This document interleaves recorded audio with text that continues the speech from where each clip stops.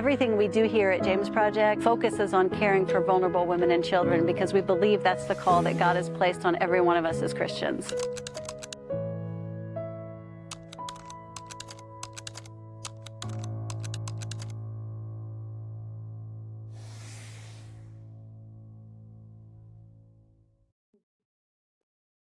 Okay, we are back with another episode, and today we have Dan Thompson with us. He's been a team leader for how many years now, Dan? 2010 was the first year, so this will be the 15th trip. Wow, that's cool. Yeah, so you and I have known each other for a long time, and but somewhat before either one of us were following Jesus, because your family owned the local bar in town and you were behind the bar and I was on the other side, and super grateful that social media didn't exist then, because the memories that would be showing up 20 years later would be really embarrassing. Actually, longer than 20 years, but I won't date myself or you. So, Right. So tell us a little bit about yourself. Well, not a real exciting story. Born and raised up here in the Northeast Kingdom of Vermont, in the little town of Lyndonville, town of about 5,000 people. Was very blessed to grow up on a gravel road a couple miles outside of town, right next to a dairy farm. So lived in the country, played in the backyard, ran in the woods, but I didn't have a lot of friends. My dad was my best friend, and my free time was just over on the farm working and playing, and so it was a wonderful place to grow up. But like I said, it just out in the country, you just learn to entertain yourself and enjoy the beauties that nature has for us. Right. So, in your family, you said your dad was your best friend, right? And you had one sister? Yeah, I have one sister. She's 2 years older. Mm-hmm. She left home early, so she wasn't a big part of my life. We ran in different circles, and we didn't really get along like lots of brothers and sisters do. So, Right. so it was a mom, a dad, a brother, a sister. We didn't want for a lot. We didn't have a lot. That's just the way I thought it was. You just learned to get by with what you had in the country, and and so, I I look back on it, and I don't know if it was too good or too bad or what it was, but I just never had any big global dreams or aspirations or plans to go anywhere, do anything. You just got up every day, did what you did, and went home and went to bed. That's just the way you grow up in the country. So, and we grew up in the same area, so I hear you. Yeah. But okay. So clearly your life is a little different now. You don't live way out in the country anymore. You still live in the same area, right? Right. Yeah. So tell us a little bit about how your life is a little different now. Well, I think it's called growing up. We obviously I am much older than we were back then, and when you're kids, you don't think about the big picture. You think about what's right in front of your face, and you think about yourself, and you think about instant gratification and joys and pleasures, and we or I hadn't realized that joy was a choice. I thought joy came from circumstances and things are around. So you did things that were fun, and you felt joy, and you did things that weren't fun, and you were sad, and so I guess the biggest difference between now and then is to, take a step back and think of the whole picture, and think of others, in finding joy in the little things. Mm-hmm. So, yeah, you mentioned that you thought you didn't realize joy was a choice. I think people would say, a lot of people feel that way, that it's based on your circumstances. So why would you say it's a choice? Like, how do you choose it, and compared to just letting your circumstances determine it? Yeah, it takes intentionality. You got to you got to realize that we're blessed just to be here. We're blessed to be alive. And I'm blessed to be healthy. I'm blessed to have family and friends around. You're blessed, we grow up in a society, especially now with social media and stuff, of instant gratification, and that you know we we get bored quickly, and we our senses go up and down so quickly, and we don't realize that the joy is the foundation of it all. You can choose to be grumpy, you can choose to be happy. Yeah. You have to choose to not be bored. You have to choose to not be angry. You have to choose to. I mean, our emotions, I say, are like the warning lights on our car. They just tell us that something's wrong, and it doesn't mean we have to react to them. And Right. that's a big lesson. I was a very, very angry young person growing up. I would get, fighting mad. I'd never get in fights, but it just my blood pressure would go up, and I'd be so angry and so frustrated all the time over crazy little things that really didn't matter in the big picture of life. So, it's, my stress level is much lower now than it was when I was younger. So, Mm-hmm. I, Age is not necessarily a bad thing for those things, is it? no, no. People sometimes ask, well, what's it cost to be a Christian? And I say, well, Mm-hmm. you get rid of some anger, and you get rid of frustration, and you get rid of selfishness, and you get lots of the things that it costs you are good things. So, Yeah. So you're saying that before you had a lot of the anger and that kind of stuff, but being a Christian, you give that up. So I would take it you haven't always been a Christian.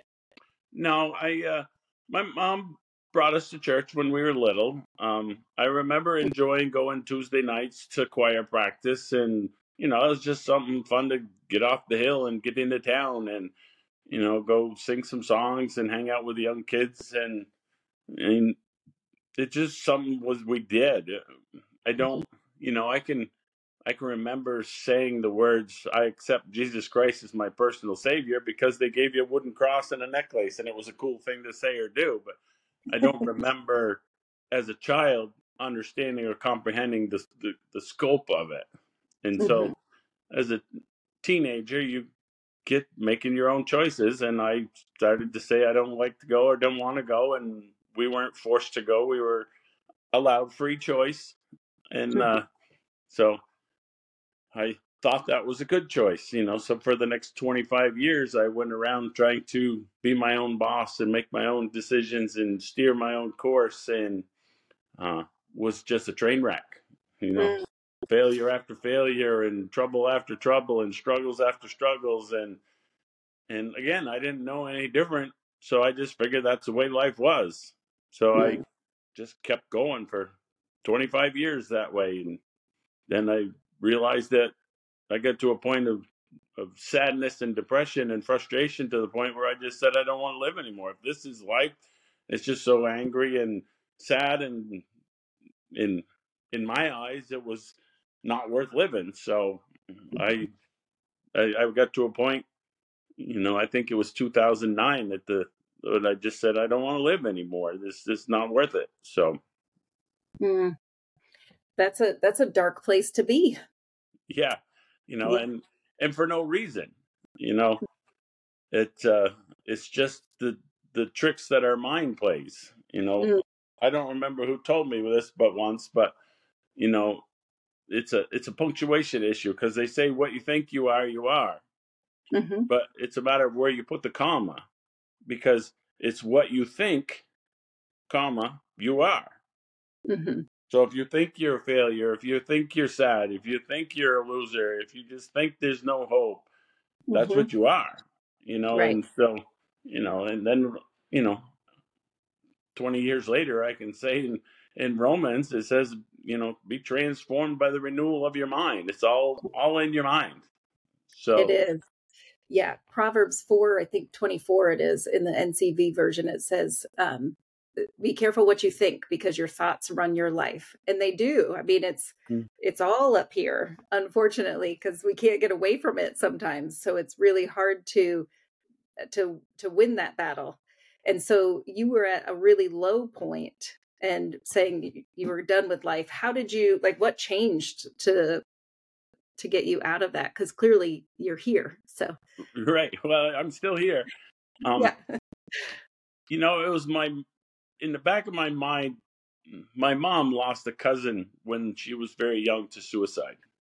Oh. And I always heard my mom's voice in the back of my mind, always saying, "Oh my God, don't ever do that. That's the worst thing you could ever do. That's the worst thing. It just takes all your troubles and gives them to the people who love you."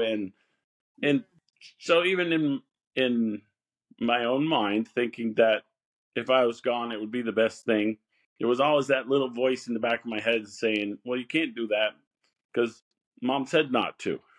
Right. And Right. so it's just it was a struggle for years and years and years of not wanting to live, or it wasn't years, but at the end it was a long time of not wanting to live, but what to do next. Mm. And so just by chance, I was driving through town on a Sunday and said, "This is the last chance." I remember going to that church when I was a little kid, and so what the heck? I'll go in and sit and see what they have to say. My goal was to prove that even God can fix anything. Mm. And so I snuck in that little church where I went to when I was a kid, and I recognized a lot of faces from town, and I saw a lot of strange looks, because on the outside people don't understand what's going on your inside. And Right. so I remember seeing a lot of stares from the people in church saying, "Oh my God, if Dan Thompson's in this church, there's something seriously wrong." And Yeah. Barb Dwyer, who I knew as a child, was the pastor at the time. And Hmm. she could see from the pulpit that if Dan's here, something's wrong. And so when she finally said the benediction at the end, she hiked up her robe and she hightailed it to the back of that church and made sure she caught me before I got out the door. And she made me promise to come back next week. And Oh. all I cared to do at that point was just wanted to leave. I'm like, I did it. I'm going out of here. I'm leaving. And so the whole next week of struggle was, oh my God, I don't want to live, but now I got to at least live another week because I told Barb I'd be back next Sunday, and right. So they're little coincidences. The you don't realize God's master plan, and you Mm. have all these little coincidences and little run-ins with people, and I say micro relationships with people that at the right time, those just seem to pop back up and prop you up and nudge you and steer you in the right direction. And several friendly faces and people I knew growing up in the church, and they, all with the right encouraging word at the right time. And so little by little, I kept going back a little more. And then the right person would say, "Oh, you should sing this song with us." And then I remember Lou Perry saying, "Oh, been here long enough. You should be a trustee." And I'm like, on week 3. That is very typical of the church, though. Yeah. So, it's just when you step back and look at it now, it's just so masterful of the right people encouraging you to go the right places in the right times. And I remember Marty Forrs was a retired pastor, was also a member of the church. And he kind of tucked me under his wing, and he'd talk to me now and then and give me little bits of advice. And he really encouraged me to go on the Walk to Emmaus, a 72-hour retreat for men. And again, being a people pleaser, I'm like, "Oh yeah, that sounds like a good idea. That sounds like a good idea." And then Right. Stan Francis signed me up to be my Yeah. sponsor. And next thing you know, I'm in a car headed off to Burlington on a Thursday night, and they're dropping me off in this church with no phone and no keys and no car. And I remember saying, I think I'm at a fair ride, and it says if you're not this tall, you can't go on this ride. And I remember Right. thinking, oh my God, I'm not this much of a Christian. I shouldn't be here on this walk. And, you know, Right. on day one, I had to pay $1 million to get out of that church. Oh my And by goodness. Sunday night, I had to pay $1 million to stay another day. You know, Uh, you isn't know, that amazing? it was, it's just such a dose of unconditional love from Mhm. equally yoked men from all over, all different races and religions, all at the same place, encouraged by men who had been there before that are further ahead, and just encouragement and love and support. And that was really the eye opener. So I think that was in the fall of '09. Mhm. And so that was the biggest eye opener for me. That said, I remember um, kneeling at the altar with Marty. Marty was a spiritual director on that walk. And Oh, I nice. remember on Saturday night, I was kneeling at the altar and I was just crying for who knows why, just overcome with emotion. And Marty was talking me through it. And he says, look at him up there on the cross, and he died for your sins. Yeah. And so it really developed a taste for, you know, the, the joy and the optimism and the hope that it brought. Mhm. And so after I got back from that weekend, I was just hungry for the next step. What can I do? I finally stopped thinking about myself and stopped thinking about, death for a minute. And Mhm. someone at the church said, "Well, there's a missions meeting Mhm. Tuesday night." And so raised my hand. I said, "I'll go to that." And they started talking about Guatemala. And I was like, "Oh, sign me Mhm. up. I have no idea where I'm going, what I'm doing." And so Patrick Ham was the leader of that trip. And even though I still wasn't a Christian, I was learning, and he allowed me to join the team and go down. And lo and behold, those 100 little girls down at the James Project just sealed the deal, saved my life, and Mhm. here we are Yeah. today. That's another dose of unconditional love, isn't it? Their sweet little faces. Oh yeah, Yeah. Yeah. It's quite a yeah, powerful thing. Yep.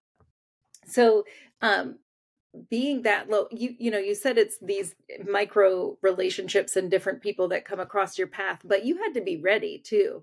There, if you think about it, was there another time in your life that you probably would have shoved that stuff aside?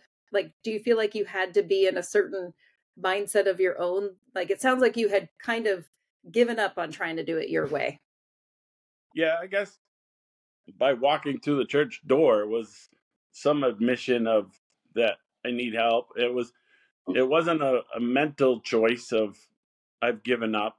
It was kind of like my body just walked itself in there, and my body said, "We're going to make the move for you, even though your brain's not ready for it yet." Yep. And so it's just you don't you never know what to expect when it comes to God. So excuse Yeah. me, And yep. When sorry. we talked before, that's okay. You mentioned that when Joanne and I were talking, and we were talking about people feeling kind of low to go and find somebody else lower. But you had said something kind of interesting that struck me, because you said that when you're in that spot, you don't think there is anybody lower, right? Right? Yeah, you you find joy in the bottom of the pit.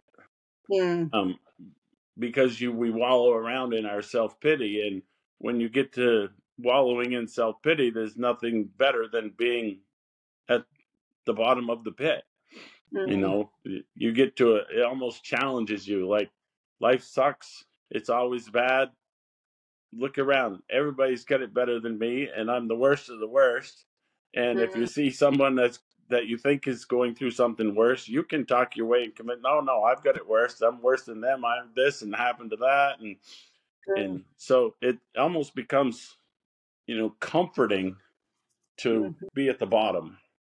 mm, And because I don't know, because one of the one of the things I would tell people is when somebody's struggling, one of the worst things that you can hear from the bottom of the barrel is you shouldn't feel that way, mm. because we can't Yeah. control our feelings. We don't control what makes us feel bad. We only Right. control the actions of after the thought or the feeling comes. So when people say you shouldn't feel bad, all you do is recite in your mind all the million things that have gone wrong, and you're looking at them smiling, and you say, "Well, these are all the reasons I feel bad," and Mhm. but they don't know it. And because most of the time when you're, you know, when you're in the dark spots, the depression or whatever, you hide Mhm. it from all those people around you.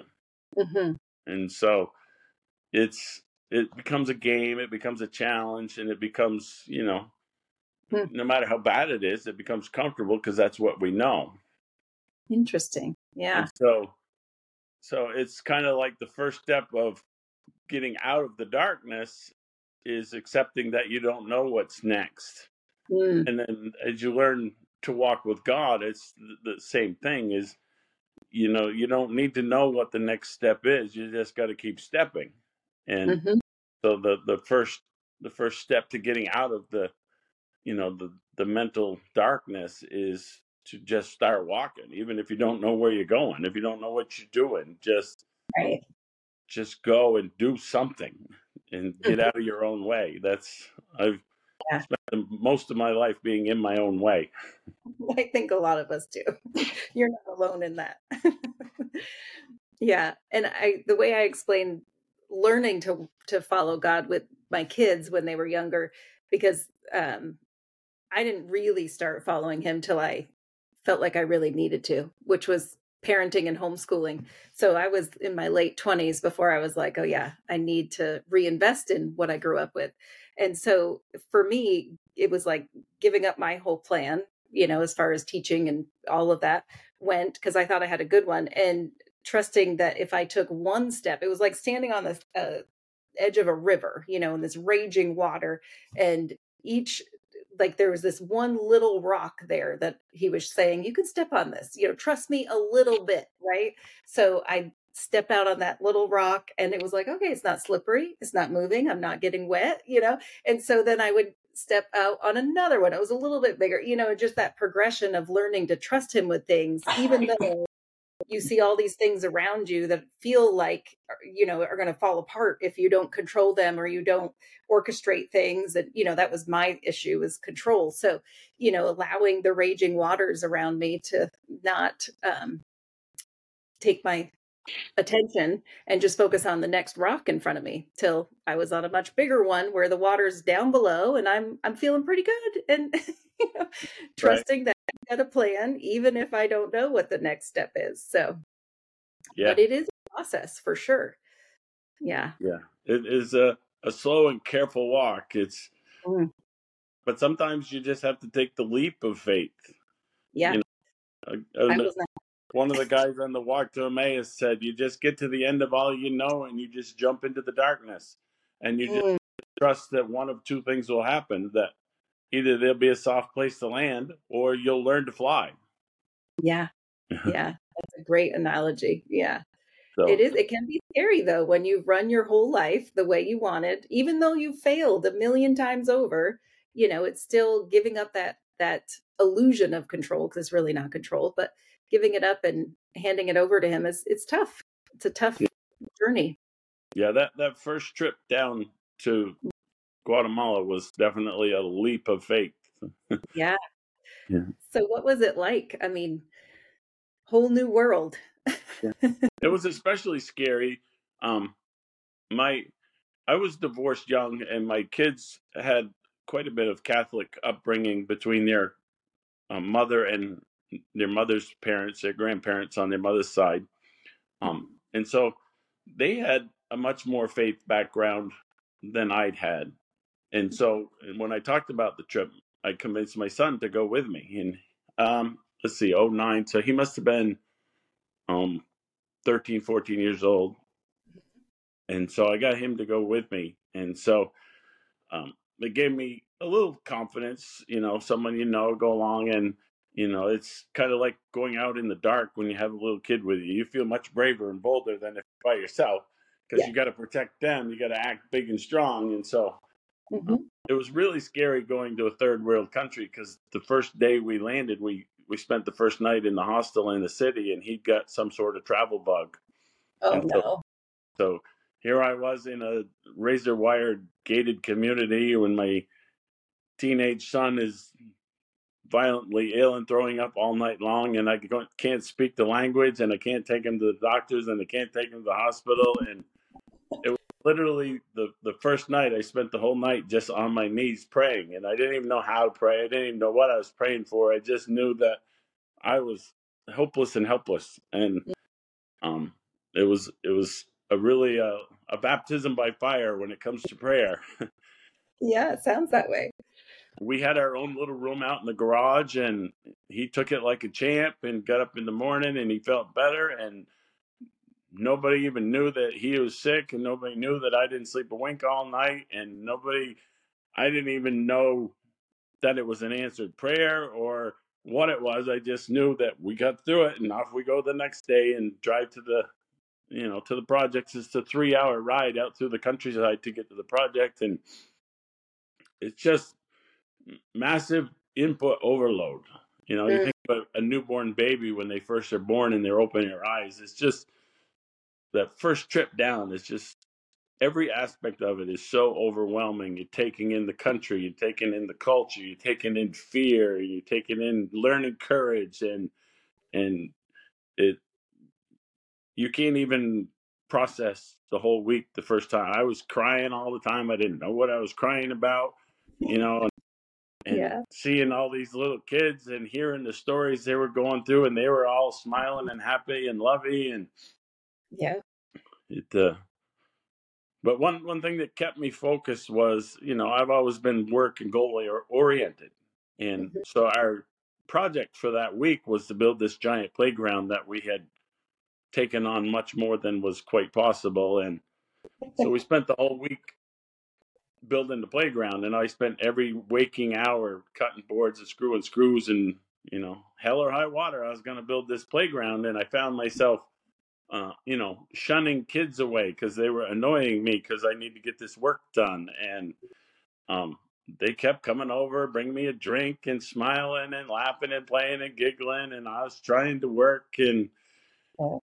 I wasn't getting it at the time. I was trying to earn my way instead of, you know, Mhm. accepting that the way has already been made. Yeah. So there's a scripture in the Bible that says, what makes God will tear down, but what God makes will last forever. Mm. Well, lo and behold, on the second trip down, I go down and the whole playground was deteriorated. The termites had eaten all the lumber and things were falling all apart. No.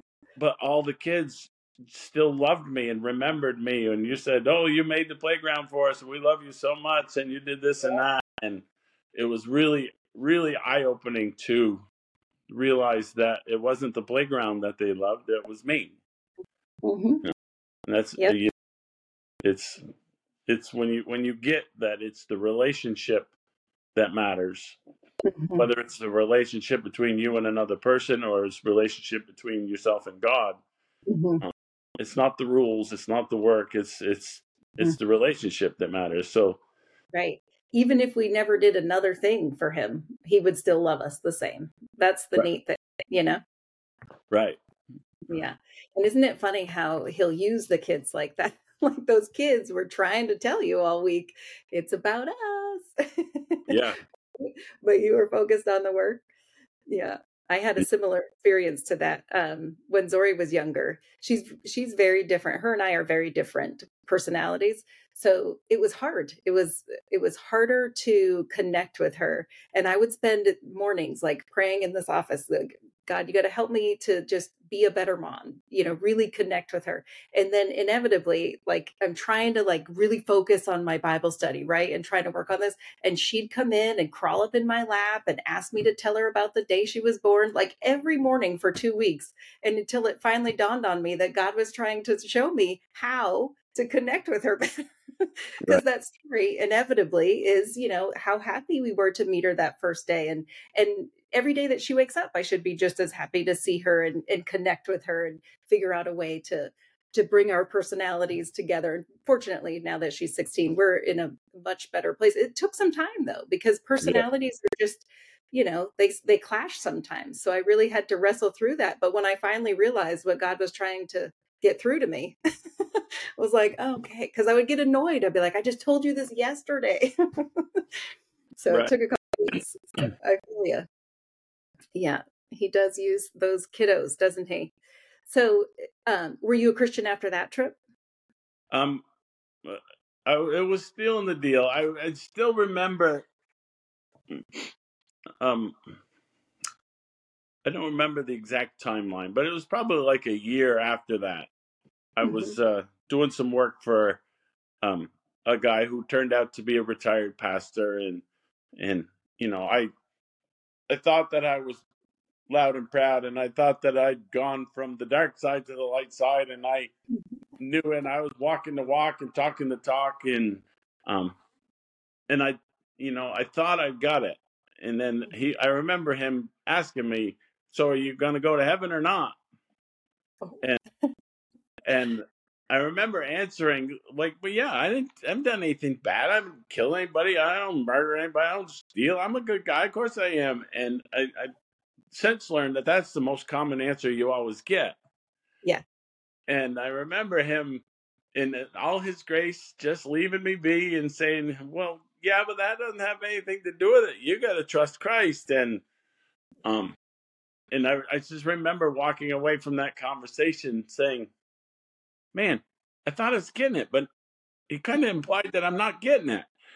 And and Yeah. so I don't know. I'm a slow learner when it comes to the hard things, I guess. And so eventually, I can't put a, a date to the time when I finally got it. Um, but it took a lot longer than it should have. I But hear then I ya. realized that you know at any minute of your time with God, you can look back and say, "Boy, I thought I knew last year where I was. Now I'm in a good spot now." And then a year from now, you can do the same thing and say, "Oh man, I didn't know squat back then. I know it all now." And then the Right. next year goes by, and you're like, "How can this keep happening?" But you never get it. It's a constant learning curve, and it's not it's not a point to get. It's a point to keep going towards.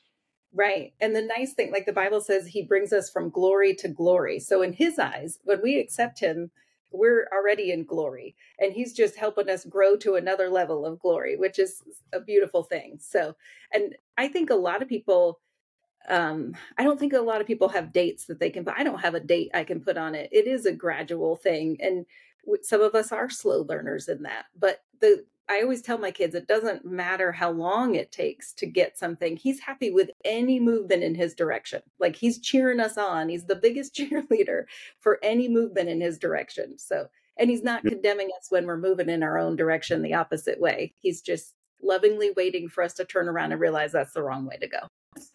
And he's constantly encouraging us and applauds our walk. But Mhm. when we fail and fall and go the wrong way, he picks us back up and it's just like it never happened. And just, all Right. right, get back on track and keep good on going. You know, Yep. I think Like the people, whatever.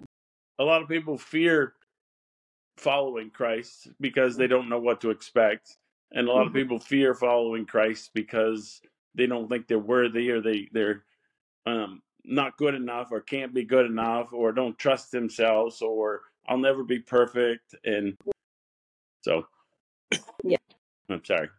that's But okay. yeah, it's uh it's a constant everyday battle, and none of us are perfect, and none of us will ever be perfect. And so the you just try to get closer every day. And Yeah. Yeah, to him. Yeah. And I think the thing that people don't realize about that mindset of, I didn't do anything horribly wrong. I didn't murder anybody. I don't steal, I should go to heaven. Like, I mean, if there's some place good for me to go, I should be able to go. But what that does, and I don't think people realize it, is that discounts what Jesus did. Like it's basically saying he didn't need to die for my sins. I'm not that bad. Do you know what I mean? He didn't need to suffer on the cross. He didn't need to come and live the life he lived and be ridiculed and mocked and beaten within an inch of his life and then die on the cross for my sins. I'm okay. And it's when we put it in that perspective, it's like, no, he actually did. And I don't want to discount that. So, yeah, we can't, there's a little book by Andy Stanley that's called, I think the title is, um, how good is good enough, I think. And it just walks you through that process. Like there is no good enough that would accomplish perfection. And God is perfection, so we can't get there without Jesus. He is the only way. So, Mhm. yeah, but I think a lot of people feel that way, that they haven't done anything so bad.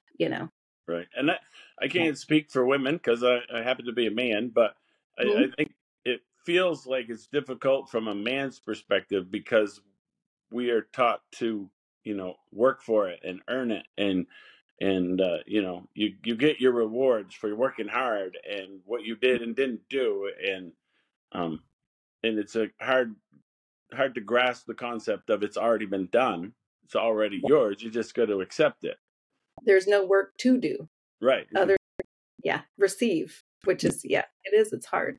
Yep. Early on in one of Pastor Barb's sermon, she was speaking on this exact subject, and she was talking about, we're already living in victory. We're not fighting for victory. We're already living in victory. And Hmm. well, lo and behold, just up the road a few miles, there's a small town called Victory. And I Yeah. leaving church, and I went to the Bagel Depot in Lindenville, and someone asked me, "How you doing?" And I was on fire from her sermon, and I said, "Oh, I'm living in Victory." And they turned to look at me and said, "There's a lot of snow up there, isn't there?" That's funny. Yeah, so you just shake your head and Yeah. see. Yeah. Um, Yeah. I'm sure there is. but yeah, it shows you that most of society doesn't grasp that it's not what we do; it's what He's already done. Hmm. And that's one of the very large hurdle to get over. And Yeah. I still struggle to accept it. I Hmm. still try to find myself earning way or pleasing Him or whatever, and He's already pleased with me just because you know, I'm His. Exist. Talk to Him. It Right. doesn't make Him any happier than that. So, Right. but it's a daily struggle. Hmm. And that verse comes to mind: if the sun sets you free, you are free indeed. And so that to be free from that work mindset it's a constant renewal of the mind, to remind yourself it's not about what I do. It's not even about me. He just loves me because he loves me. And I don't have to do anything to earn it. I can't make him love me any more or any less by anything I do. So it is a freeing mindset if you can trust that Jesus did in fact die for your sins, um and he wants to love you like that. So Right. yeah, I think part of it too is, um we as humans are not unconditionally loving very well. You know what I mean? Like Right. we're just not. So to try to grasp that mindset of, or that understanding, and even Paul in Ephesians talks about, it's his love is not something you can fathom, but I pray that you can know how high and deep and wide and long his love is for you, because it, it is such an unfathomable concept to our little brains, especially when we don't treat each other that way sometimes. Right. And when we allow our brain to even allow Christ into our thoughts, then we're overcome with guilt, um, Mhm. for all the wrongs we have done, Mm. and so we convince ourselves that, no, he can't forgive that, or we convince ourselves that what we've done is it matters, and it doesn't matter to Him anymore. Right, You know, right. he forgave us before we did all those. So, Mhm. um, And he's not, keeping score of the things we get right, you know? right. So, yeah, yeah, yeah. So you went down that first time with your son, and that was quite an experience. When did you go down again? Did you go down right the next year? What Yeah. did you do? So I went down. Patrick was the team leader, and I went with him in 2010 with my son. I went down with 2011 with both my son and my daughter, and then I went back in 2012 with my daughter. Um, and then Patrick was called to go in a different direction, and he had some life changes. And so 10, 11, 12, I went. In 2013, nobody went, and Mm. I felt a void. And it's like, how come nobody went? And they said, well, nobody's the leader anymore. The leader's gone. Mhm. And so I just was so fired up from the project. I said, well, no problem. I think I can do it. And Aaron Warner, who had been a couple times with us, and so I convinced Aaron. I said, let's do it together. Mm-hmm. And so Aaron and I teamed up and he got a group from his area up in Orleans, and I got a group from down here, and we threw together a team of 26 people, our first team in 2000. Let's see, 10, 11, 12, 13, nobody went. So 2014, and Mm-hmm. it was a nightmare. We were such bad leaders. And when we got back, we couldn't wait to touch ground and run and find Patrick Ham in Sheffield, wherever he was, and just apologize for all our disobedience and anything we did to not encourage him as a leader. And it was such a bad experience that we didn't do it again in 2015 because Wow. it was, and it's hard to describe. It just didn't go right. So then 2015, nobody went again, and God just said, "It's nobody's going to do it. Might as well be you." So I got back on the train and took what I learned, and one thing I did find is, you can't have two leaders. Yeah, that's tough. People, depend upon what you say or don't say, they just go to the other one, and so 15, I got Aaron back on board as my secret helper. And I said, okay, Aaron, I'll be the leader, and you just come along, and we'll co-lead in the dark. You'll be the in the dark co-leader, and we'll just meet every night after closed doors and go over what to do and how to do this. And that made it much easier when there was just one focus and one direction. And then Aaron had children and wasn't able to go the years after that, and so then it was just me. Yeah. He did go the year that I went, though. I think it was 2018 when we went with you, because he helped us get down there because you were already there. Yes. With the team. Yeah. That 2018 year, I think there was 46 people that went that year. I was down there for 3 weeks straight with 3 different teams. That's crazy. Yeah. So how many people total do you think you've taken down? I'm guessing somewhere around 300 now. Wow. Yeah. It's very I say self-fulfilling, because you can only have that once in a lifetime experience one time, but when it's a mountaintop experience, you want to have it over and over and over again. And so I was just so on fire for that feeling that I just constantly encouraged new people to go all the time so that I could relive it through them. And every time somebody new would get that wow aha moment, I'd be just like, isn't that cool? Isn't that cool? Yeah. So it was very self-fulfilling to go. And I was in a position where I was doing a lot of coaching and umpiring, and when I got back on fire, I was trying to volunteer more and do more, and so I was around a lot of teenagers, and so I would try to encourage. I'd see good kids in bad situations that would just need a perspective, and so for several years it was loaded and loaded with teams of teenagers that were not Christians, not churchgoers.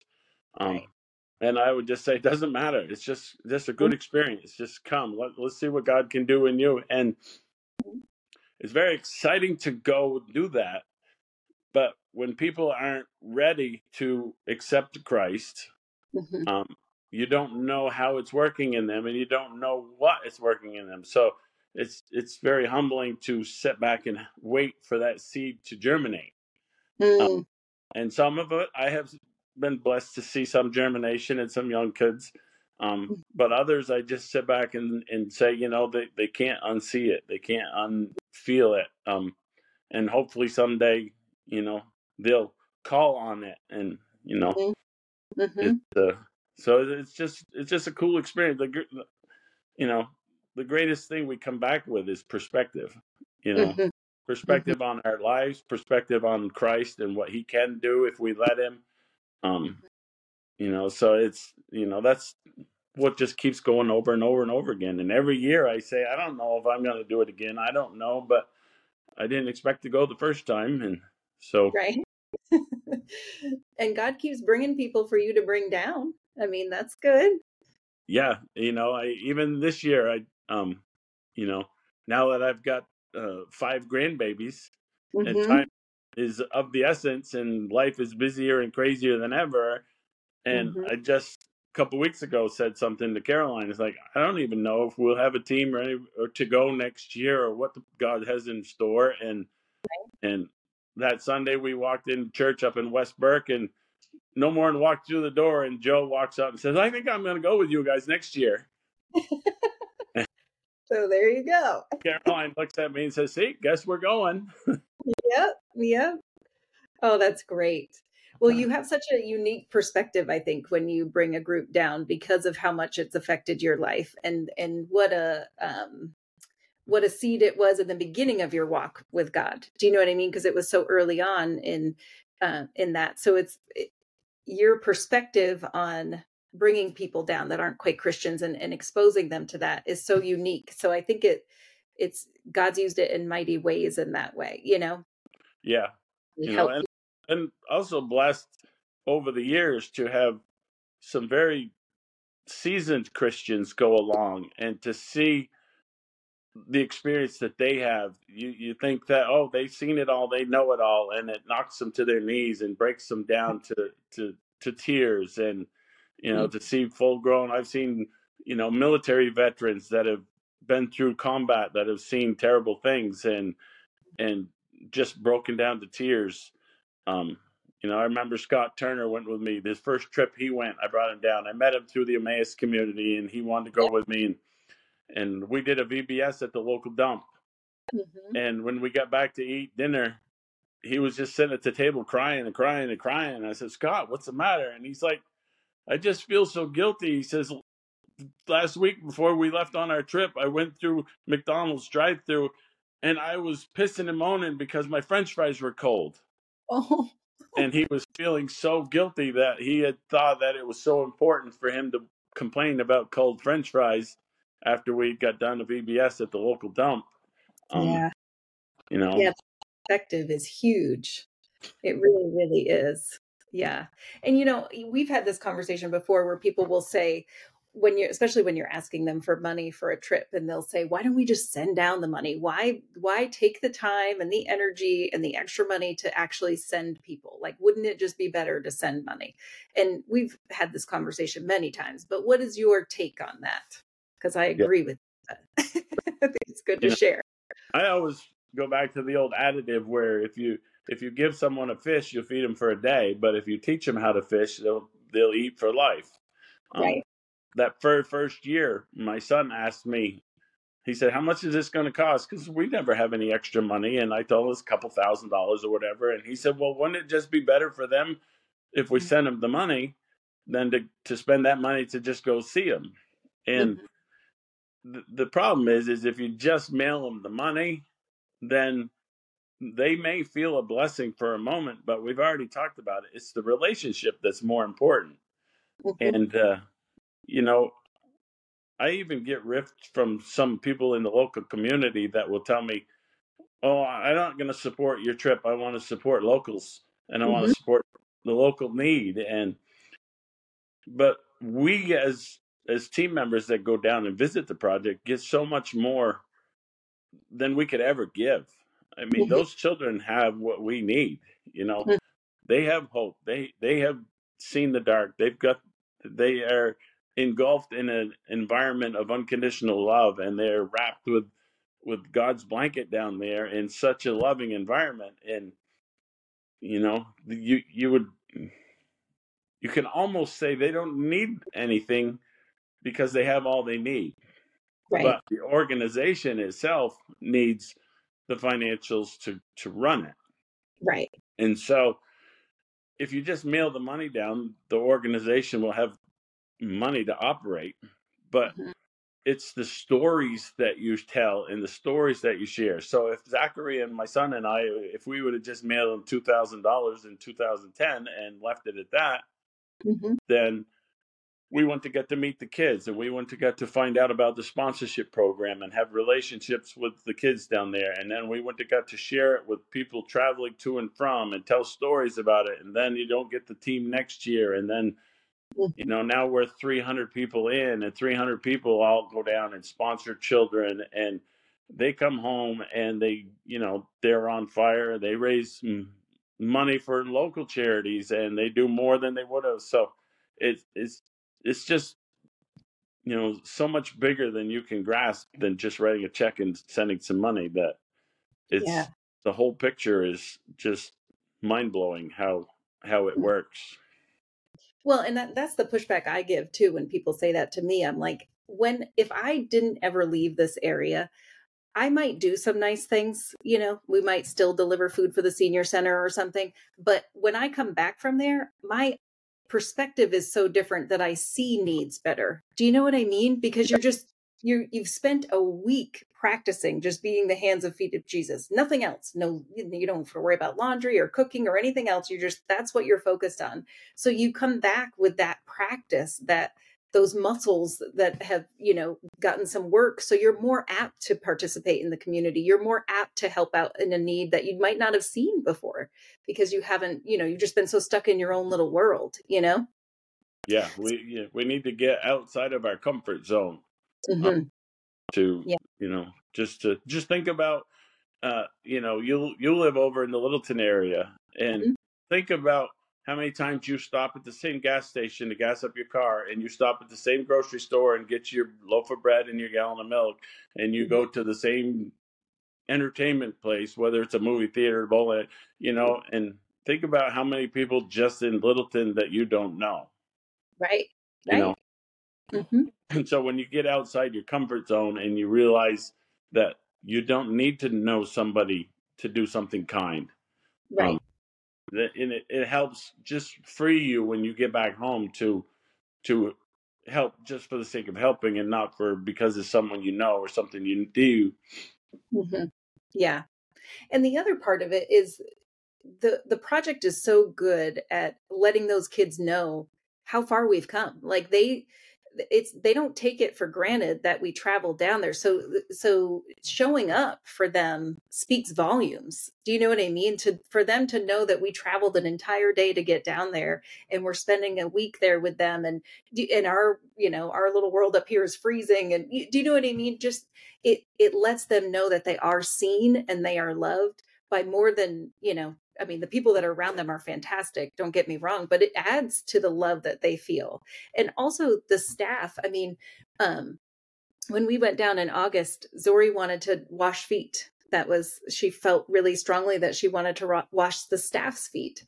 And it was funny because none of the house dads wanted us to see their feet except for Papa Hugo. He came with his wife, and Zori gave a little message, and then we washed feet. And he said later that day he really needed that. Like, he needed that time and he needed that refreshment. And so, because it's a hard job, so even for the staff to know that we care and we see them and we know the hard work that they're doing all year long, and we encourage them and we bring them down presents and trail mix that they can't get down there, and it's very impactful for a lot of different reasons, and including back home. So I agree. I think it's much better than just sending the money. Yeah, and it's a nice analogy for them because, you know, if you think about it from their perspective, all these gringos come down from the States and come down and visit us. Mm-hmm. What did we do for that? You know, we didn't deserve that, and we have nothing to give them but Mm-hmm. love. Mm-hmm. And it's a direct correlation to Christ. Is He loved us even though we didn't do anything to deserve it or earn it. So it's kind of like an affirmation of the unconditional love that the project does and instills in them from the minute they land on the project. Um, Yeah. and then it's almost like, I can't believe this is happening. And then when teams come and visit, they're like, oh, now I can actually see it happening. I think Mm-hmm. it helps, the kids accept unconditional love because they're getting it, they're seeing it, they're feeling it, and they're not doing anything for it. And Right. I think that's why it makes us feel so good when we come home, is because at the end of the day, we didn't really do anything for them. We went down there and as soon as you step foot on the court, they love you unconditionally just because you're there. And you're Mm-hmm. like, but we haven't built your bunk beds, and we haven't planted your trees, and we haven't painted your buildings, or whatever we have in mind for a project to help them out. They already love us anyway. Yep. So there's so much, you know, visual, Mhm. correlation to scripture, to what happens. And you Yeah. know, it's, if we see it and feel it and do it, sometimes it's easier to grasp than if we just think it. Yeah. Yeah. And just imagine what it must be like for them to open the envelope with the check in it. Right. And so you were talking about relationships, and I know that and the project. So it made me think of the one of the girls that I sponsor during sponsorship night. The second year that we were there, she told me her whole story, which was pretty dark. And but the one thing that amazed me was, as dark as it was, and it didn't like magically change once she got to the property, but she explained every detail of the night that she arrived. It was raining, it was late, she was in the back of a police truck, but as soon as they drove through that gates, she felt a peace. And it is just different there. And I know that you've had a similar experience with, well, I mean, an experience with a sponsorship as well that has been long standing. So you've had some unique experiences down there. I think that, I mean, maybe other people have, but I don't think they have. So tell us about Lydia. All right. So I met Lydia the very first week we were there. It was a crazy chaos, combination soccer, basketball night game, 100 kids. There was 25 team members running around just laughing and having a ball. And I was playing soccer, and this little 12-year-old girl, Lydia, she kept calling me a cheater, and I didn't know what Dramboso was. And so whatever, she kept calling me a Dramboso all night long, and we were just bashing each other back and forth. And I would just say or do anything that made her smile, and she was Right. just a blast. And then when I learned about the sponsorship program, and that I could write letters to her, and it turned out that the week we were there, it was her birthday.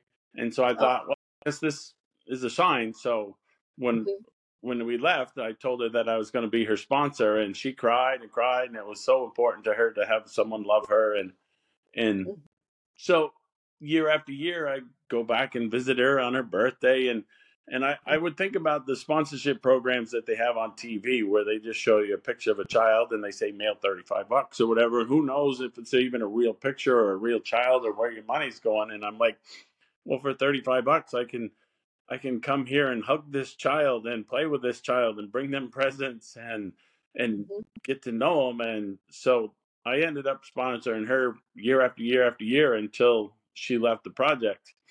And then I thought it was over. It was kind of a sad. The next year I went back. I didn't expect to see her, and but back then it was all the same kids year after year after year. So Stayed during longer. the week when I was at the project, in my mind, I'm thinking, oh, I wonder if I can pick another kid or something. And one of her friends that happens to be a year younger was still at the project, says, oh, Lydia still lives right here in Monhouse. You should go find her. Oh. Oh, so Aaron and Victor and I got on the 9 o'clock one night, drove to town, and we knocked on the door where supposedly she lived. And nope, she wouldn't live there, but they thought maybe she moved this street over. And so we went to the next road, and we, after about 4 doors we knocked on, Victor says, no, I think Aaron said, we should pray. And so we Mhm, just stopped and we were praying that if God wanted us to find her. And when we stopped, there was this loud noise, music coming out of this door just around the corner. And mhm. so just out of curiosity, went down, and you could hear lots of loud singing and voices, and it almost sounded like they were fighting. And Victor said, no, they're praying. They're having a home church service. Mhm. And it was an old piece of metal hanging over the door, and I just nosy, so I just pulled the metal back and I looked in, and there stood Lydia holding a little baby. Oh. And she just walked out the street and hands me a little baby. It was her little baby that was only a few months old, and talking away in Spanish to Victor, and I'm in crying, holding this little baby in the headlights of the car. And I said, Victor, she doesn't even look surprised. And she told Victor's like, I knew you'd come find me. Oh. And so we Sweet. just kept in touch. And so she's just always lived in the community, and so I always supported her. And so she had a boyfriend, and they had a baby, and I gave them some money for some food and helped them pay some rent bills while we were there. And I just thought things were going great. And next year we'd go back, there'd be another baby. And So they were talking about how they wanted to get right in the eyes of the Lord. They were living in sin. They weren't married yet and had 2 babies. And so I met with her soon to be husband in private, and we financially set up a wedding. And so he coordinated everything. And I flew back down secretly on May, I think it was May 13th, that next spring, and walked her down the aisle. Yeah. I thought it was going to be a big surprise, but again, when she walked in the church with her wedding gown on, I'm like, you don't even look surprised. And she said, oh, I heard last night the giant gringo was in town, so I figured it was you. Oh. Um, so walked her down the aisle, and all the families were there, and it was just a really special time. It was a treat to fill the dad role of a child that didn't have a dad. So And not only did she not have a dad, her mom was not good to her either, right? That's why she ended up at the project. yeah, her mom was abusive to her, and her mom murdered her dad, and so she was in jail. And so Mm. she had nobody. She had no siblings and no mom, no dad, or nothing. So Yeah. So she was grateful for you, I'm sure. yeah. So She's she calls me dad, and now she has 3 children. They all call me grandpa, and yeah. social media we can talk almost daily, and Mhm. and I still help support them and whatever they need. And the kids are in school, and she's working, and so here we are 15 years later, and 3 grandbabies. And so it's a very unique sponsors. Not everybody gets to stay in touch with the kids after they leave the project. So Right. Yeah. Yeah. So yeah, I mean that definitely wouldn't have happened if you just sent a $2,000 check that first year. right, yeah, absolutely. It's just like a giant mushroom cloud. It just keeps growing with stories and relationships. And I'm not a big Facebook person, but I'm more than half of my friends are from Guatemala. They don't speak English. They're all Guatemalan kids that I've met through the project, and they get out and they grow older and they get phones and they look you up and they send you friend requests. And Oh, it's nice to be able to follow them. Yeah. Yeah. So, what are some of the other experiences that you've noticed that people have had and the 300 people that you've taken down? Is there anybody that sticks out to you about their experience?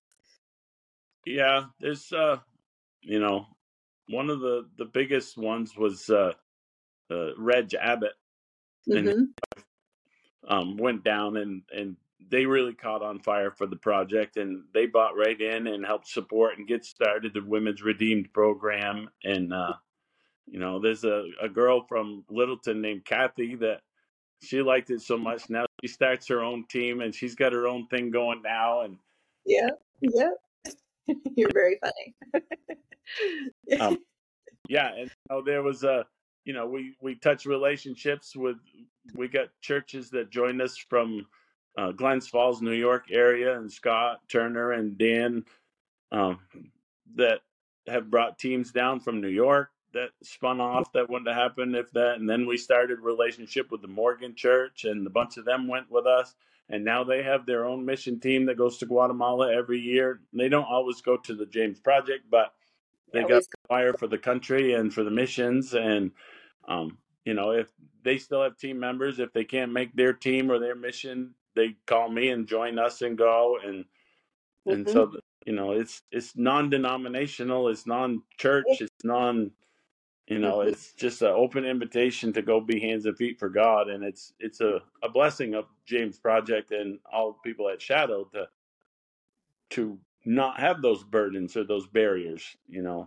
It's all welcome. Come and Hmm. see what God can do. And my wife Caroline always says it just seems like once you're on property, the curtain between heaven and earth is a little thinner down there, and Yeah. God's a little more clear and just feels a little warmer. And Hmm. I know that's what everybody, I mean, I have experienced that myself, but everybody I talk to as well. I mean, Tiffany and Brian said the same thing. And of course, Joanne and Carol, that it's just like God's presence is just felt in a different way down there. It's hard to describe unless you go, but it's just so very different. right, and I think a lot of it has to do with they don't have the stuff to Hmm. attract them. Hmm. and there's a whole lot less I and a whole lot more we and us down there. And you know, they value, you know, their relationships, and they know they're in such a tough spot down there that they won't survive without God, and they need God and they need each other. And we are so blessed and spoiled financially up here in the great United States that it's we trust in our stuff. You know, we want our fancy cars and our warm houses and our TV and, you know, the full refrigerator, and, you know, we don't need God because we have everything, you know. Mhm. And I down know. there, Yeah, I went to a conference once, a homeschooling conference, and I was sitting across from, I was older than they were. They were younger moms. I think it was either a homeschooling or a mom's conference. I can't remember, but I was thinking I knew so much, right? Well, this young mom across from me we were talking about just how to stay connected, how to live our faith, basically. And she said, I have to remind myself of the acronym RAIN, that I really am in need all the time. And I was like, oh, that's so smart. yeah, We get so comfortable. You know, I talk to my kids about that. When you look at the Old Testament and you see the kings that started out following God and then they got comfortable, you know, and what happens? They start to rely on themselves. They start to think that they don't need God anymore. And so that really are in need. We really are in need all the time of God's grace and his goodness, no matter how comfortable we are. But it's harder to remember that when things are going well and, you know, you don't have a want for anything. yeah, that's, you know, that's one of the questions I always ask myself is why is it that we have to be broken in order to, why does God have to be our last resort? And That's I'm number one guilty of it. You know, he was the last resort for me, but why is it so difficult to turn to him sooner? right. And you know, but the beautiful thing is he doesn't hold that against us either, though. He's fully aware that we have tried everything else and we are going to him as a last resort. And he still isn't, you know, crossing his arms and saying, well, too bad, you should have come to me first. He doesn't do that. He's Right. just happy we're turning to him. So it's it's humbling that he can love us that well. Yeah, if Because the shoe was on the other foot, we'd be saying, I told you so. exactly. Yeah. And you've had some other experiences that are unique to you going down. Um, like the last trip we took. And I was so glad, and you could tell us about it in a second, but I was so glad that was the last trip before everybody shut down for COVID. To end with that note for the project. I was glad that that was how we capped it off. But go ahead. Yeah. What So was you're talking about a wedding proposal that occurred on the project. Um, yes. it, Because everybody gets to have that experience either. my wife and I, Caroline and I, were were partners, and we were together way back in the '90s. Uh, but we both had walked a similar walk as children. Had gone got a little taste of church, but had decided to go our own way, and we were thrown together, and we had what seemed to be a relationship that was far too perfect to be true. Mhm. 1993, 4, 5, 6, 7. We were talking about babies and marriage and kids. And I had been married once earlier. It didn't work out. I had young kids. I was still selfish, and I just couldn't grasp the fact that things could be this good. Um, Mhm.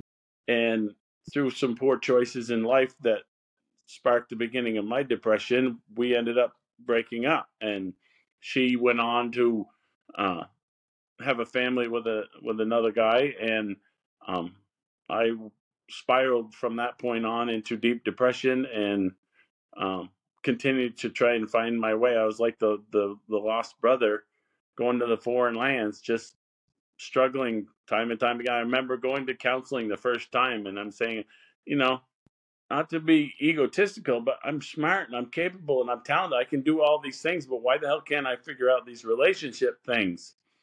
And, you know, the point being is you're in your own way. You know, stop thinking about yourself if you want to figure out these relationship things. And so I spiraled through counseling and many more marriages and divorces, and just spiraled out of control until that one day that I finally ended up back in church and started to get grounded. And there's a movie, Facing the Giants, one of my favorite scenes is when the janitor goes into the coach and he says, I don't know what to do. And he says, two farmers prayed for rain, but only one of them went out and prepared their fields for rain. And which one of them do you think received the rain? And Mhm. so that encouraged me to get right with God. And at that point, my chances were over. I had screwed up with Caroline, and I just knew that God was going to give me something perfect. But the fact that he would bring her back into my life was so far out of the realm of possibilities that it wasn't even on my mind. Mhm. So lo and behold, her relationship came to an end, and my relationship with Christ was growing. And um, boom, one day we just crossed paths and said, "How's it going?" And God said, "All right, here's your second chance. Don't screw it up." And and so we had so that was August 2nd, 2019. After 23 years apart, we got back together, and it was just like no time had been missed. You know, Wow. even my brain couldn't even grasp that there was a 23-year void. All I could think about was our time together, and we just clicked. And so I convinced her to go with me on the trip to Guatemala, and Mhm. so there was going to be this secret proposal, and we'd been together for a few months now, and we knew that this was it was right. But because we had both been married and divorced before, she didn't want the same old proposal, or she wanted something special. So I got it in my mind that down in Guatemala would be a good time to do it. So with the help of the team, all in stealth secret spy mode, Yes. we planned and coordinated everything right under her nose. And with the help of the 100 kids and a play and a skit, um, Mhm. we proposed to her, and fortunately she accepted. And I can still see the banner here, hangs up over our bed, that the Yeah. kids brought out that said, "Will you marry me?" And it was such a great experience for all those kids. Oh Um, my goodness. They were crying. They were so happy yeah, to see and that. the house parents mention it every time I go back. Remember Mhm. when you had the big proposal and the party and the dance? And yeah, so Yeah. it's just it just has lots of special memories. I remember my mom always saying, like, "Oh, I remember where I was when so and so died," or when we all remember where we were when the planes hit the twin towers. There's certain important things in our lives that we remember. And so that when you can correlate positive experiences with godly experiences, that just helps reinforce them all. So yeah, I'm very Yeah. blessed. Yeah. And it was so fun. And you had a hard time trusting us with the details, but you were nervous. And I said, why aren't you trusting us? We got it. Well, and I it was going to be so special for her too, that by letting go of some of the details, it helped make some of it special for me too. And I thank you girls that all took it the rain, above and beyond the fireworks, the flowers, the cakes, just And we didn't even know about the fireworks. That was a surprise to us. That was the house parents because everyone was like, why are we doing the goodbye party on the basketball court? We never do it on the basketball court. right.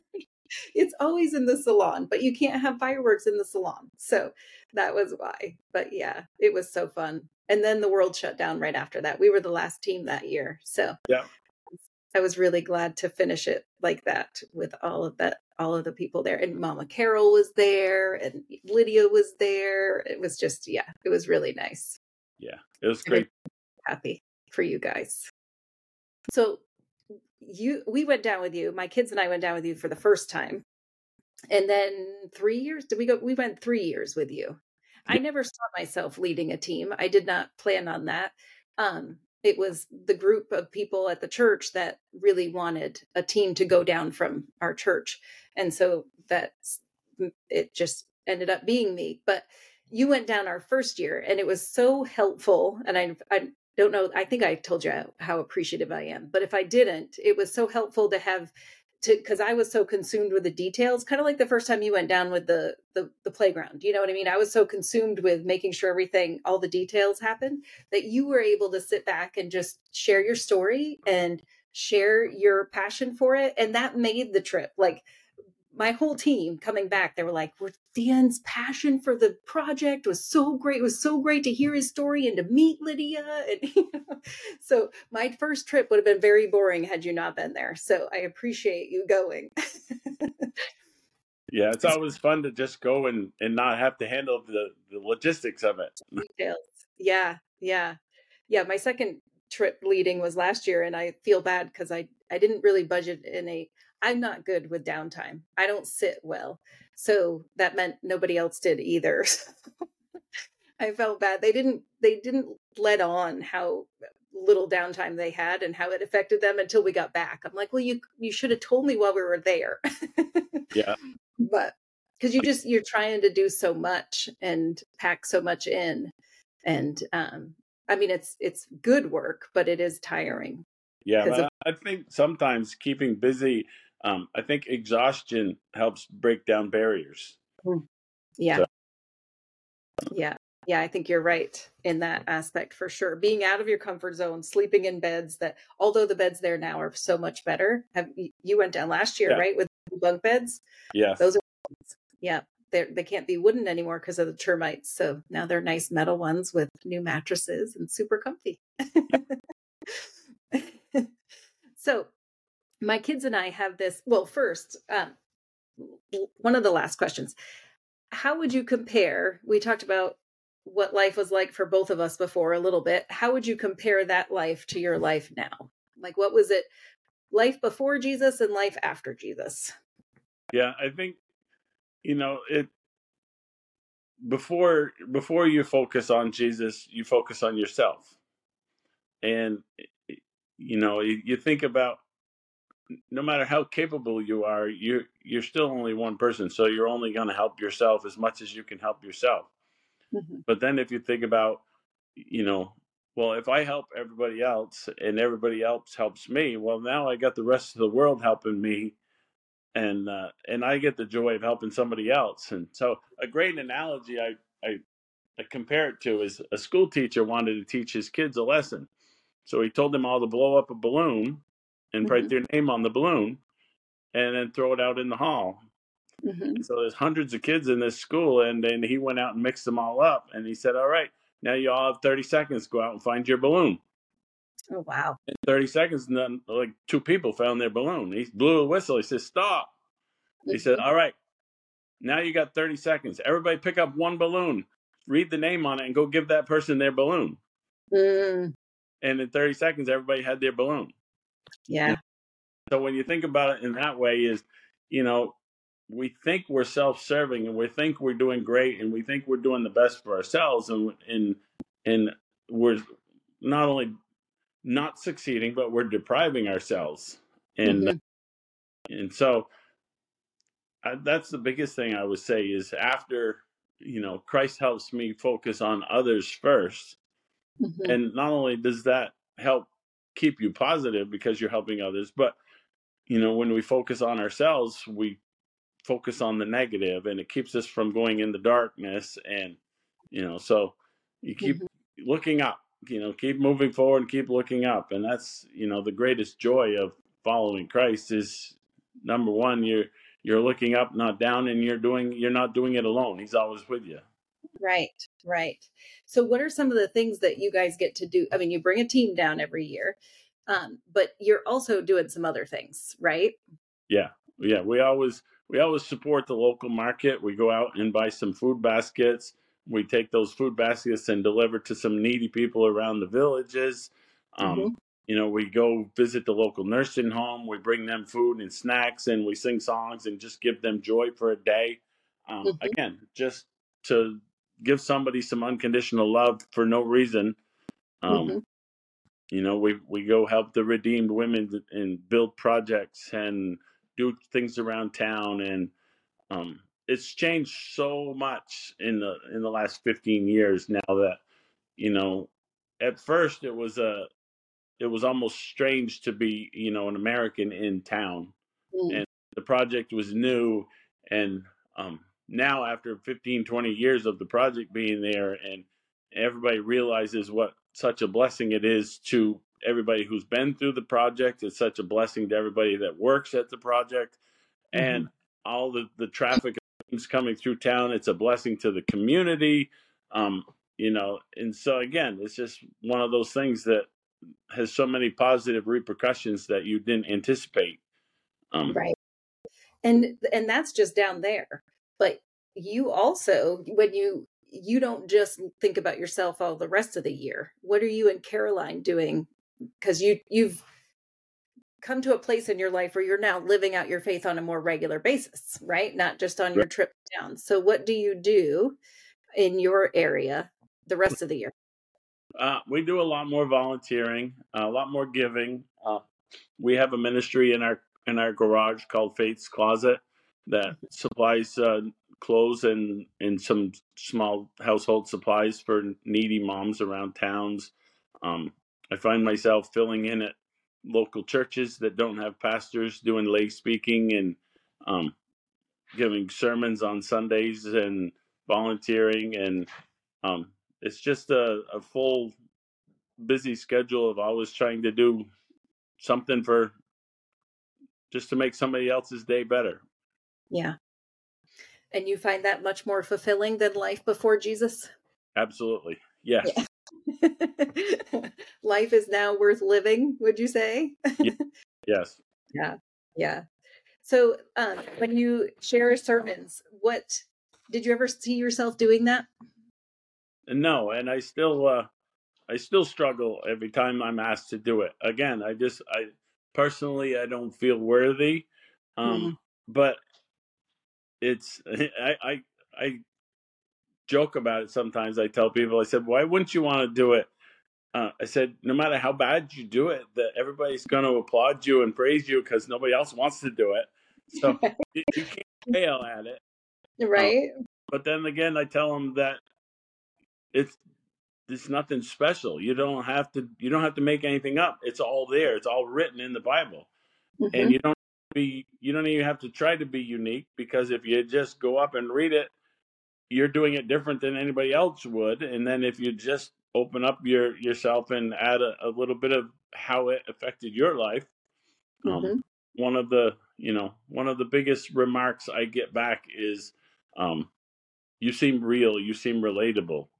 It's almost, I think we look too highly at pastors and think that they're better than us, Mhm. because they've been through schooling or something, and they're just one of us. They're Mhm.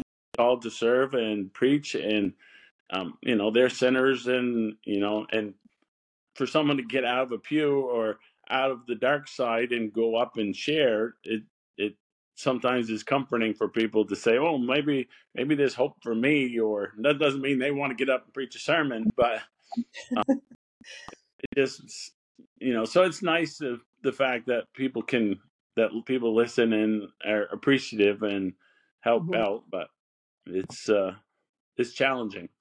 Yeah. But I think, isn't that why it's so powerful, is that you're willing to be transparent and say, here's something I read in the Bible and here is how it helped me.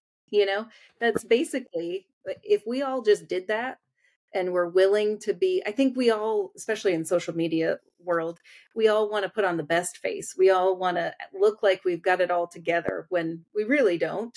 And your willingness to stand up there and be humble enough to share something that indicates that you don't have it all figured out and you do rely on this word and this Bible and God to lead your life. I think that's what we need. And I think a lot of times, those are some of the pastors that go to school. Those are some of the best pastors I like to listen to, are the ones that are sharing something about their own life and how the Bible has been applicable for them. So, Right. Yeah. So yeah, we very, don't have to complicate very, it. very difficult, very rewarding at the same time. Yeah. Yeah. Yeah. It's difficult to be vulnerable, right? Yeah, It's very, absolutely. yeah. So one of the last things I'll ask you, the kids and I have this quote from Mother Teresa that says, not all of us can do great things, but we can do small things with great love. And so your life is obviously changed dramatically through Jesus, and you're living a legacy of just small acts every day of loving people well. And it's a beautiful thing. And I'm so thankful that the James Project exists, that and you've been able to have the experiences, and that I got to share a few of those with you. And I'm inspired always by the small acts of love that you like to just live your life doing. It's a great example of that, and a great legacy to leave behind for your kids, your grandkids, and you and Caroline are doing amazing things. So I just want to thank you for being amazing people. But what advice would you give to somebody who is in that dark place that you were, and they're happy in the pit, let's so to speak, because they know what to expect that's comfortable. The self-pity is reaffirming. What would you say to somebody who might be listening and thinking, maybe there's something to this living for somebody else thing? Yeah, I guess the first thing is to just start, and like you said, it's all in your mind. And so instead of being comfortable in the dark or accepting the dark, if you just start thinking, you know, something could be different, you don't even have to convince yourself it could be better. You Mm, start thinking that something could be different. And so let's just start with that, because you don't spring out of the darkness right into the bright daylight overnight. It's a process. It takes a long time, and it takes the transforming of your mind. And mhm, so if you just start by saying, let's just do a second at a time or a minute at a time, and just think that this doesn't have to be this way. That's mm, a start. And then it'll transform into, well, if it doesn't have to be this way, then how can it be? You know, mhm, and when you're at the bottom of the pit, you're convinced that it's either the bottom or the top, and that's it. And there's no in between. And so there's no way I can get up to the top, so I might as well just live down here at the bottom. And it's like climbing a ladder. You just got to go one rung at a time, and you just got to accept that, okay, let's just do this one thing and see how it works, and do this and see how it works. And um you know talk to you know one thing I always told myself is I'm not good at anything. mm, And so just out of the blue, ask someone that you love and that you trust, what am I good at? mhm. And believe them, because when they say, oh, well, you should do this, you're good at that, and you should do this, good at that, your brain says, no, I'm not good at that, no, I'm not good at that. Well, why would they say it? Mhm, So you gotta be vulnerable enough to, you know not ask somebody what should I do, but just say, you know, what kind of things do you think I'm good at or would be good at? And mhm, and all you got to do is start thinking about it, and then life changes. And the actions follow the thoughts, but you got to think them first. So you don't have to stay at the bottom of the pit, mhm, and you can be comfortable somewhere else besides the bottom. So just think your way out of it. It's a battle, it's a struggle, it's not easy, but somewhere deep inside each and every one of us, God has planted that little seed when we were created, that gives us the ability to turn to Him. mhm, And we don't acknowledge it. We don't know what that is. It's just a strange feeling at first, but it will, if we nourish it with positive thoughts and positive thinking, and then just take baby steps, one step at a time. mhm. Yeah. And like you said, it struck me when you said things could be different, right? I think so many people, they say, or they don't think it can be different because they're not doing anything different. You have to believe that things could be different and then make a different choice, right? Like there has to be action behind the belief, because that whole saying of, doing the same thing and expecting a different result is not Right. very smart, right? Yeah.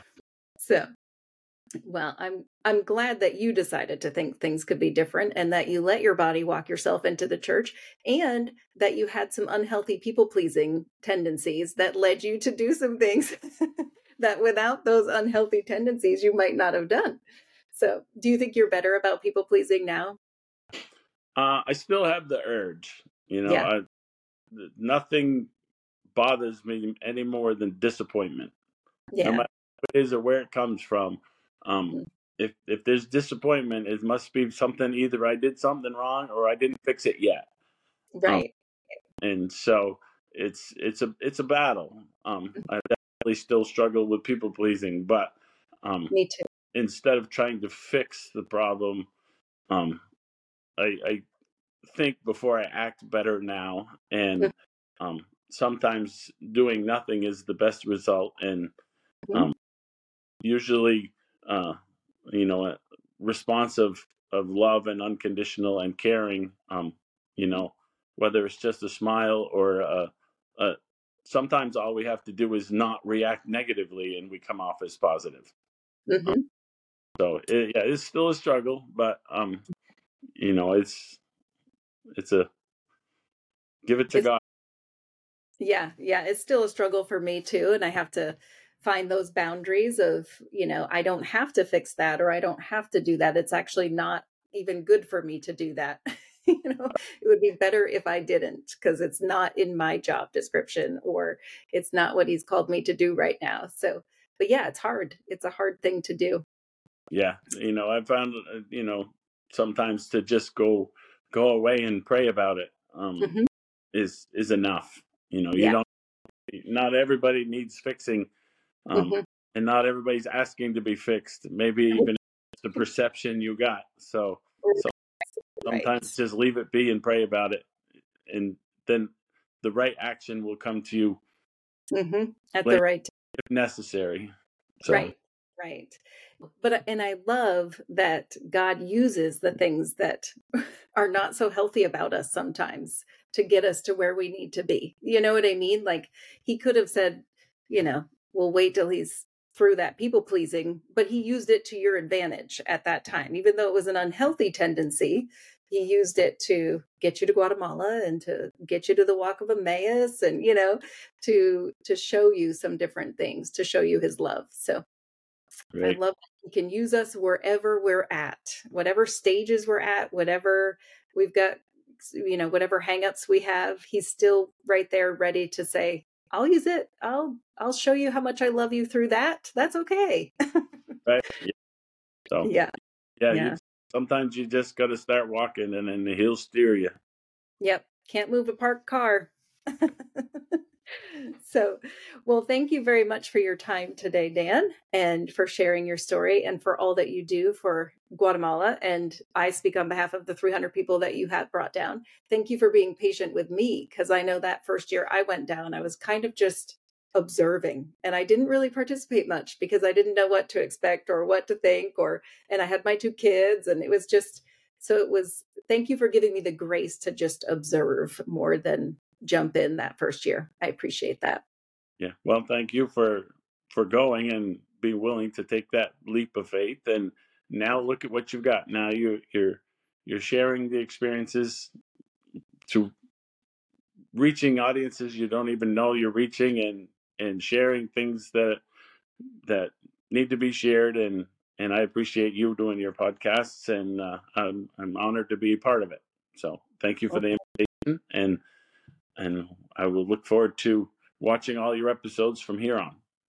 thank you. Thank you. Who knows what God's going to do with it? Because it's really His. I don't know.